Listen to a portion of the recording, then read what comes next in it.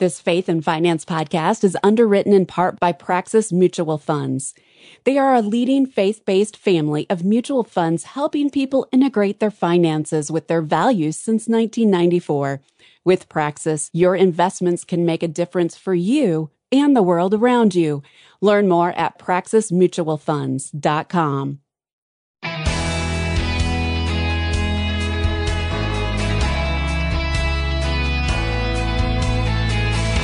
Have you ever had a family member or friend ask you to lend them money? Talk about being put on the spot. Hi, I'm Rob West. It's a tough situation to be in, and you should think and pray about it before deciding whether to lend or not. Today, I'll give you some advice from God's Word to guide you, and then it's on to your calls at 800-525-7000. That's 800-525-7000. This is Faith and Finance, biblical wisdom for your financial journey.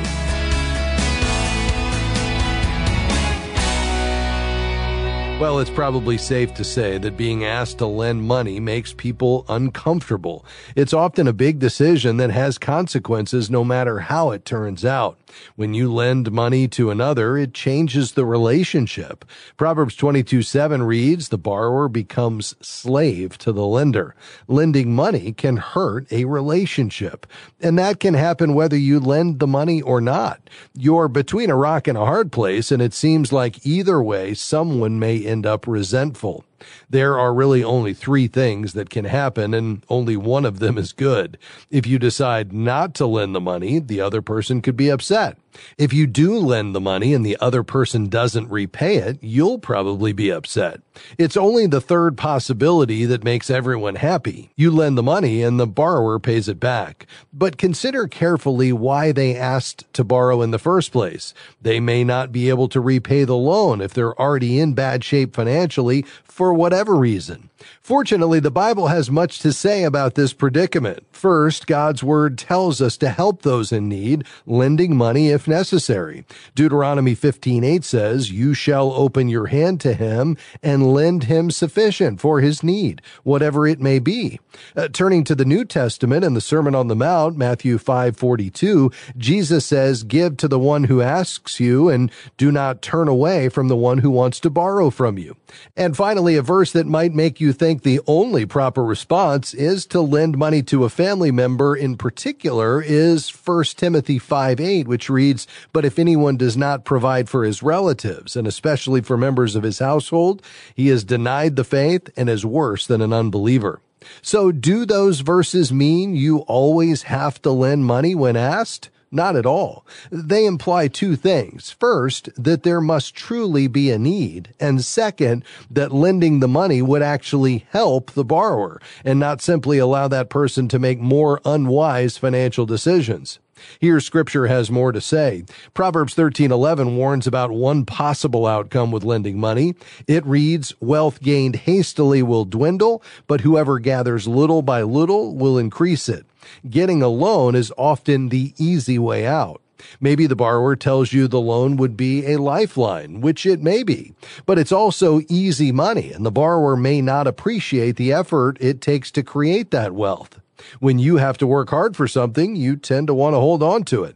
Hard work produces character and wisdom. Proverbs 21:20 reads, "Precious treasure and oil are in a wise man's dwelling, but a foolish man devours it." So before you go get out the checkbook, think carefully about whether there's a real need. You also have to be sure that lending the money will actually help the borrower. Here are some questions you can ask yourself. Can the borrower repay the loan? If there's not sufficient income or ability, promises to repay will come to nothing. Then ask, what shape will you be in if the money isn't repaid? If you can't afford to lose it, then you can't afford to lend it. Then ask, can you help in another way? If the person needs money to repair a car, for example, could you give rides to work until they've saved enough for repairs? And last, ask yourself, can you make the money a gift instead of a loan? That way you're not expecting it to be paid back, so you can't be disappointed and your relationship won't suffer. But again, only do that if you can afford it and the gift doesn't encourage more financial mismanagement. Finally, if you do decide to lend the money, draw up a written agreement, even if you're lending to a family member. When something's in writing, it clarifies things and makes it known who's responsible for what and when.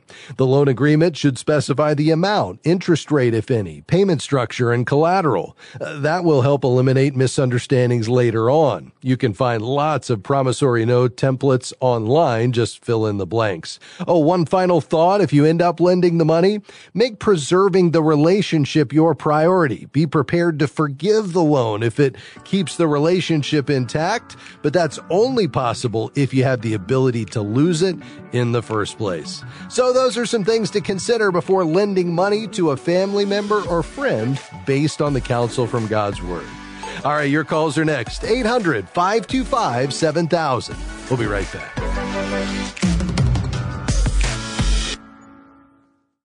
Are you searching for a way to become a better, faithful steward of the resources that God has given you?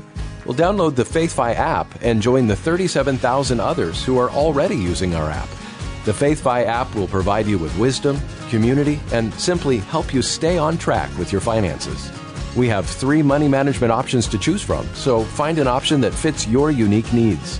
It's available on desktop or mobile. Simply go to faithfi.com and click App to get started. We're grateful for support from Eventide Investments on the Faith and Finance program. Eventide's approach to values-based investing is grounded in the belief that humankind was created in the image of God, with intrinsic dignity, value, and worth.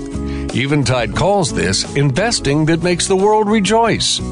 More information is available at eventideinvestments.com. That's eventideinvestments.com. Welcome back to Faith and Finance. I'm Rob West, your host. All right, it's time to take your calls and questions today on anything financial. The number to call is 800-525-7000. That's 800-525-7000. We've got some lines open today. We'd love to hear from you. All right, let's begin today in Illinois. Hi, Lee. Thanks for calling. Go right ahead. Hi, thank you for taking my call. I really appreciate this. I was listening to you earlier, and I do have 2 questions. And the first one is it's kind of quick. I tried different budgets, and I can't stray off of them, and I can't seem to stay on any of them. And I know you mentioned a couple of apps that on the radio that you might I might be able to try, and it seems like maybe I might be able to stay on on that much better. Could you repeat those again? I might be able to. Maybe you said they might be able to maybe guide me. Sure. On some. I'd be happy to, Lee. Let me ask you, what's been tripping you up in the past? Where does it seem to kind of go off the rails, if you will? It's procrastination, I think. You know, I start on it really well, and then I go to the grocery store, and then I see, this and that, and then, I need this, and then I don't go back to my budget and say, I overspent here, and then I don't, I don't compensate. If I overspent on one place, I don't, cut back on the other. Yeah. And then the 1% that I'm supposed to put over here, I borrow from Paul to pay Peter, and it's just not, it just doesn't work.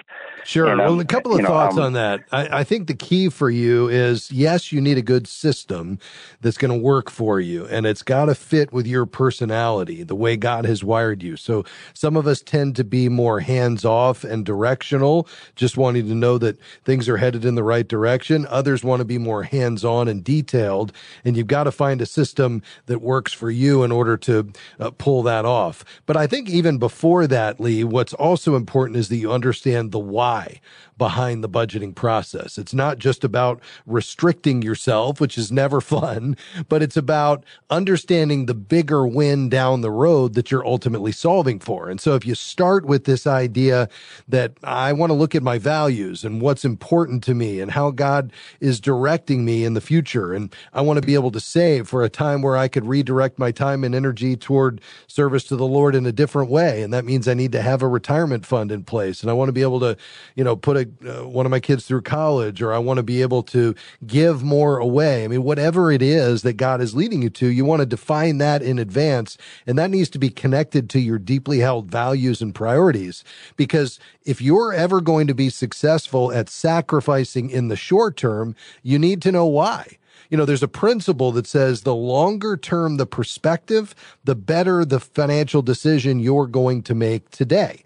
And so in order for you to have that long-term perspective and know what you're ultimately trying to accomplish down the road, that's going to be key for you being able to say, you know what, I want this item that I see right in front of me, but guess what? There's not any more left in the I'll call it the envelope for that particular category. And so I'm done for the month. I'm not going to buy it, because if I do, that's going to take away from my ability to have a surplus at the end of the month, which is going to really be key to funding my longer term goals that are really connected to my values. So I think you've got to start at that level, or else you'll never be successful, because you're going to play this game in your head of, well, it's not really a big deal. What's another $50? And you make the purchase, and now you've overdrawn in that envelope, so to speak, and you've just eroded your margin, your ability to save for the future. So I think you've got to start there prayerfully and with a goal setting process. Then once you establish that budget that balances, and remember, it can't total more than 100%. If you're spending 110% of your take home pay, you're going into debt. And if you're spending 100% of your take home pay without having any margin or surplus, you're never going to be able to accomplish your long-term objectives. Your lifestyle spending is really the primary determination on whether or not you will be able to save for the long term. And so you've got to rein in spending. That's where the budget comes in, because we look at, okay, what can we actually live on for those fixed expenses that we get a bill for, and those discretionary expenses that we don't get a bill for, but we spend every month. And what things can I eliminate? Because if I can eliminate some of them, then that'll give me the ability, to have something left over, which I can save then for the future. Now, once you're happy with that budget, the budget balances, you're living within 100%, you've got some left over to fund your long-term goals. Now it's just an exercise of finding the right control system, if you will, to manage it on a monthly basis. And the challenge with most budgets is we create it maybe on paper in an Excel spreadsheet, and we don't realize we've gone over it until we get to the end of the month and look back and say, wow, I didn't do so hot. And that's where Larry Burkett's envelope system is so effective. Larry used to encourage folks to fund physical envelopes where they'd literally cash a portion of their paycheck and fund envelopes marked, eating out and clothing and entertainment. And when the money was gone from the envelope, well, they stopped spending. We took that same idea and put it into a smartphone app that's in your pocket all the time to help you do exactly the same thing through a modern, simple digital envelope system. And it's called the FaithFi app, Faith FI, and you'll find it at our website, faithfi.com. Just click on app and you'll read all about it, and you can download it there. Here's what I'd like to do, though, Lee. I want to use this as an experiment and see if our team can walk alongside you and help you get this set up and make it work for you. Because if I can help you get there and teach you how to use it, and my team can, walk alongside you to do that, then it's simple enough that it will just kind of work for you in the background. And as long as you're willing to commit to it, to, use it moving forward, I think you'll find that perhaps you can budget in a way you never have been able to before. But give me your thoughts on that. How does that sound? Oh, that sounds great. I think that's what I'm looking for. Something that I can, nowadays I have the phone. Everybody's got their phone with them all the time. So I think if I have my phone and I don't have my envelopes with me. Yes. Yes. So that's right. So if I have my phone, it's kind of like having my envelopes with me. Yeah. And I can look and say, oh, I don't have, I don't have that. Yes. That much in that envelope, so I can't spend that much, Exactly. So. And you'll be able to see at any point during the month what's left in each envelope. Now, we're not actually moving the money. The money's still in your checking or your savings account or both. But in the app, you take those balances and you actually allocate them into each envelope. And then as your transactions come in from your credit card or your checking account or whatever bank or financial accounts you connect, it'll automatically get categorized in the appropriate envelope and reduce the balance so you can see exactly what you have left, and then you know when to stop spending. And then when you get another paycheck, it builds it back up again and you move forward from there. So I think this is going to be exactly what you're looking for. So you hold the line. We'll get your information and get that right out to you. We've got a lot more still to come here on Faith and Finance. 800-525-7000. We'll be right back. Absolutely free. We know you've learned to be suspicious of those words, but really, you can get biblical financial wisdom delivered to your inbox each week absolutely free. Articles, videos, podcasts, and special offers on biblical resources. Nearly 60,000 people receive our free weekly wisdom email, and you can too. Create your free FaithFi account by going to faithfi.com and click Sign Up to begin receiving weekly wisdom in your inbox. We are grateful for support from Sound Mind Investing in the Faith and Finance program. For more than 30 years, they've been helping Christians reach their financial goals with step-by-step guidance for investors at every stage, from those just getting started to those getting ready for retirement. Through scriptural principles and practical suggestions, SMI offers financial wisdom for living well. More information, including the short video webinar on profit and peace of mind, no matter what's happening in the market, is available at soundmindinvesting.org.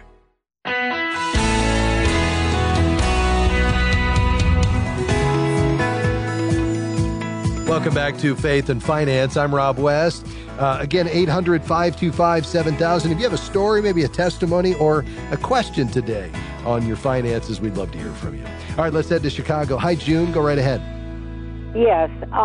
We're up in the years, and I like to get this settled about giving my grandson the house and putting his name in on the deed. He will buy the house from his uncles. He will give them so much money each for the house. What is your opinion about that? Does that involve inheritance tax if we do it that way? There is no inheritance tax until you get, at least currently, up above a $12 million estate. So unless your estate's worth more than $12 million, at least based on the current tax law, you don't have to worry about inheritance tax.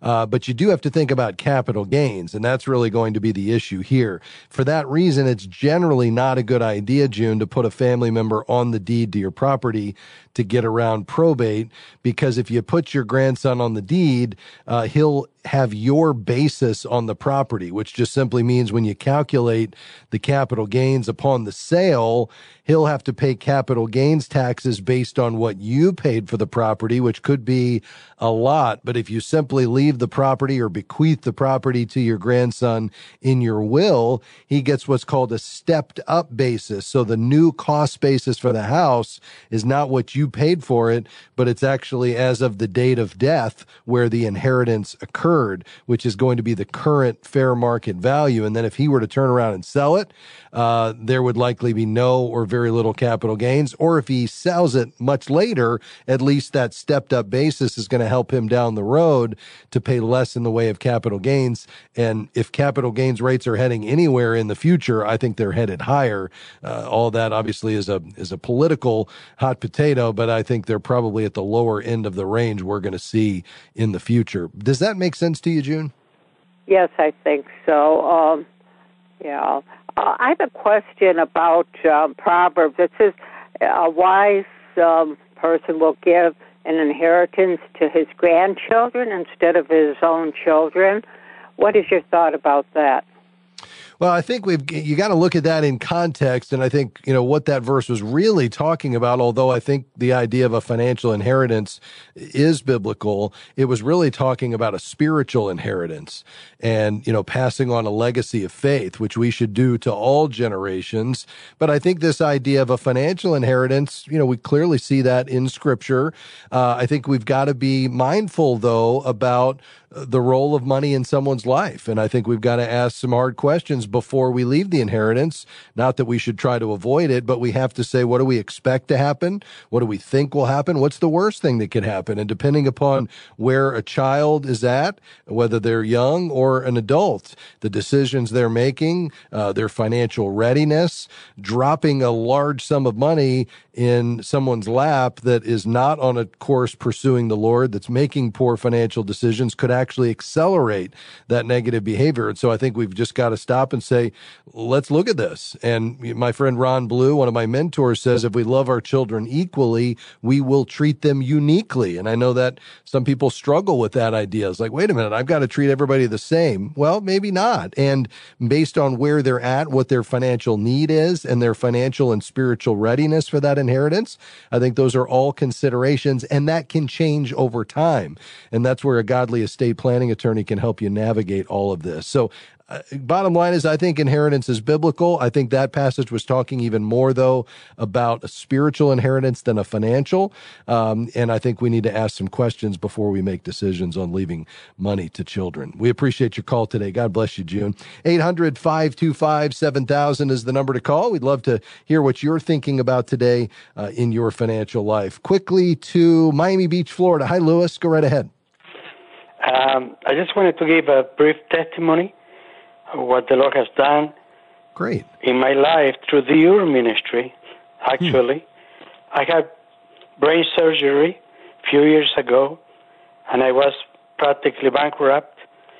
And, all my finances, I was a jewelry designer. I was doing very well. But because of the brain surgery, I lost part of my sight. I couldn't work anymore. So I was left with a big problem with the debt that I have into the hundreds of thousands of dollars. Wow. And by following the principles that I learned through your program, the Lord totally changed my situation. I was able to pay all of my debts. Wow. But now I have a perfect credit, perfect score, and I have a surplus of money coming to me, and it's a wonderful testimony that just to encourage the people that are on the line that if with a situation like mine that I was practically dead, they gave me any hope to survive that situation. My health. Wow. God provided in your situation. There's also the name Jehovah Rapha, the God that heals. It sounds like you had healing in your life as well. What an incredible testimony of the faithfulness of our Creator God who provided. And thank you for sharing that as an encouragement today. God bless you. To Indianapolis. Hey, Mandy, go right ahead.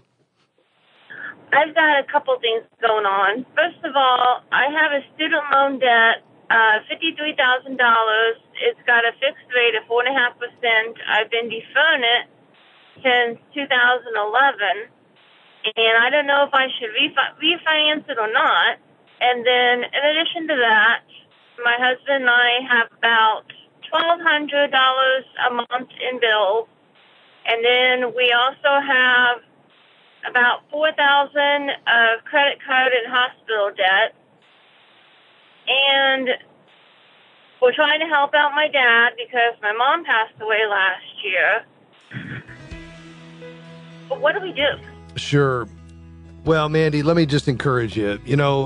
Often financial management, money management can seem overwhelming because we've got all these simultaneous priorities going on, and we have to know how do we move forward and make progress. And, first of all, the starting point is for you all to be on the same page as husband and wife, recognizing God owns it all, and you need to be a faithful steward of what he's entrusted to you. And I realize, regardless of the decisions you've made in the past, the question is, where are we at today? And so you've got to get an accurate understanding of where you're at in both your spending, that is your budget, the income you have coming into your household after all the taxes are withheld and the insurance and anything else that's coming out of your paycheck, your take-home pay. How is that being allocated? What is your budget? And where can you make cuts? There's your needs, but then there's your wants. And a lot of those wants can be eliminated to free up margin, because that surplus or that margin every month is going to be the key to paying those debts back. But it's got to begin with prayer and you and your husband being on the same page, and then getting that budget dialed in and balanced. Hey, thanks for your call today. God bless you, Stephen. We'd love to take your call tomorrow. Give us a call then. Thanks to my team today, Gabby T, Dan, Amy, and Jim. We'll see you tomorrow. Bye-bye. Faith and Finance is provided by FaithFi and listeners like you.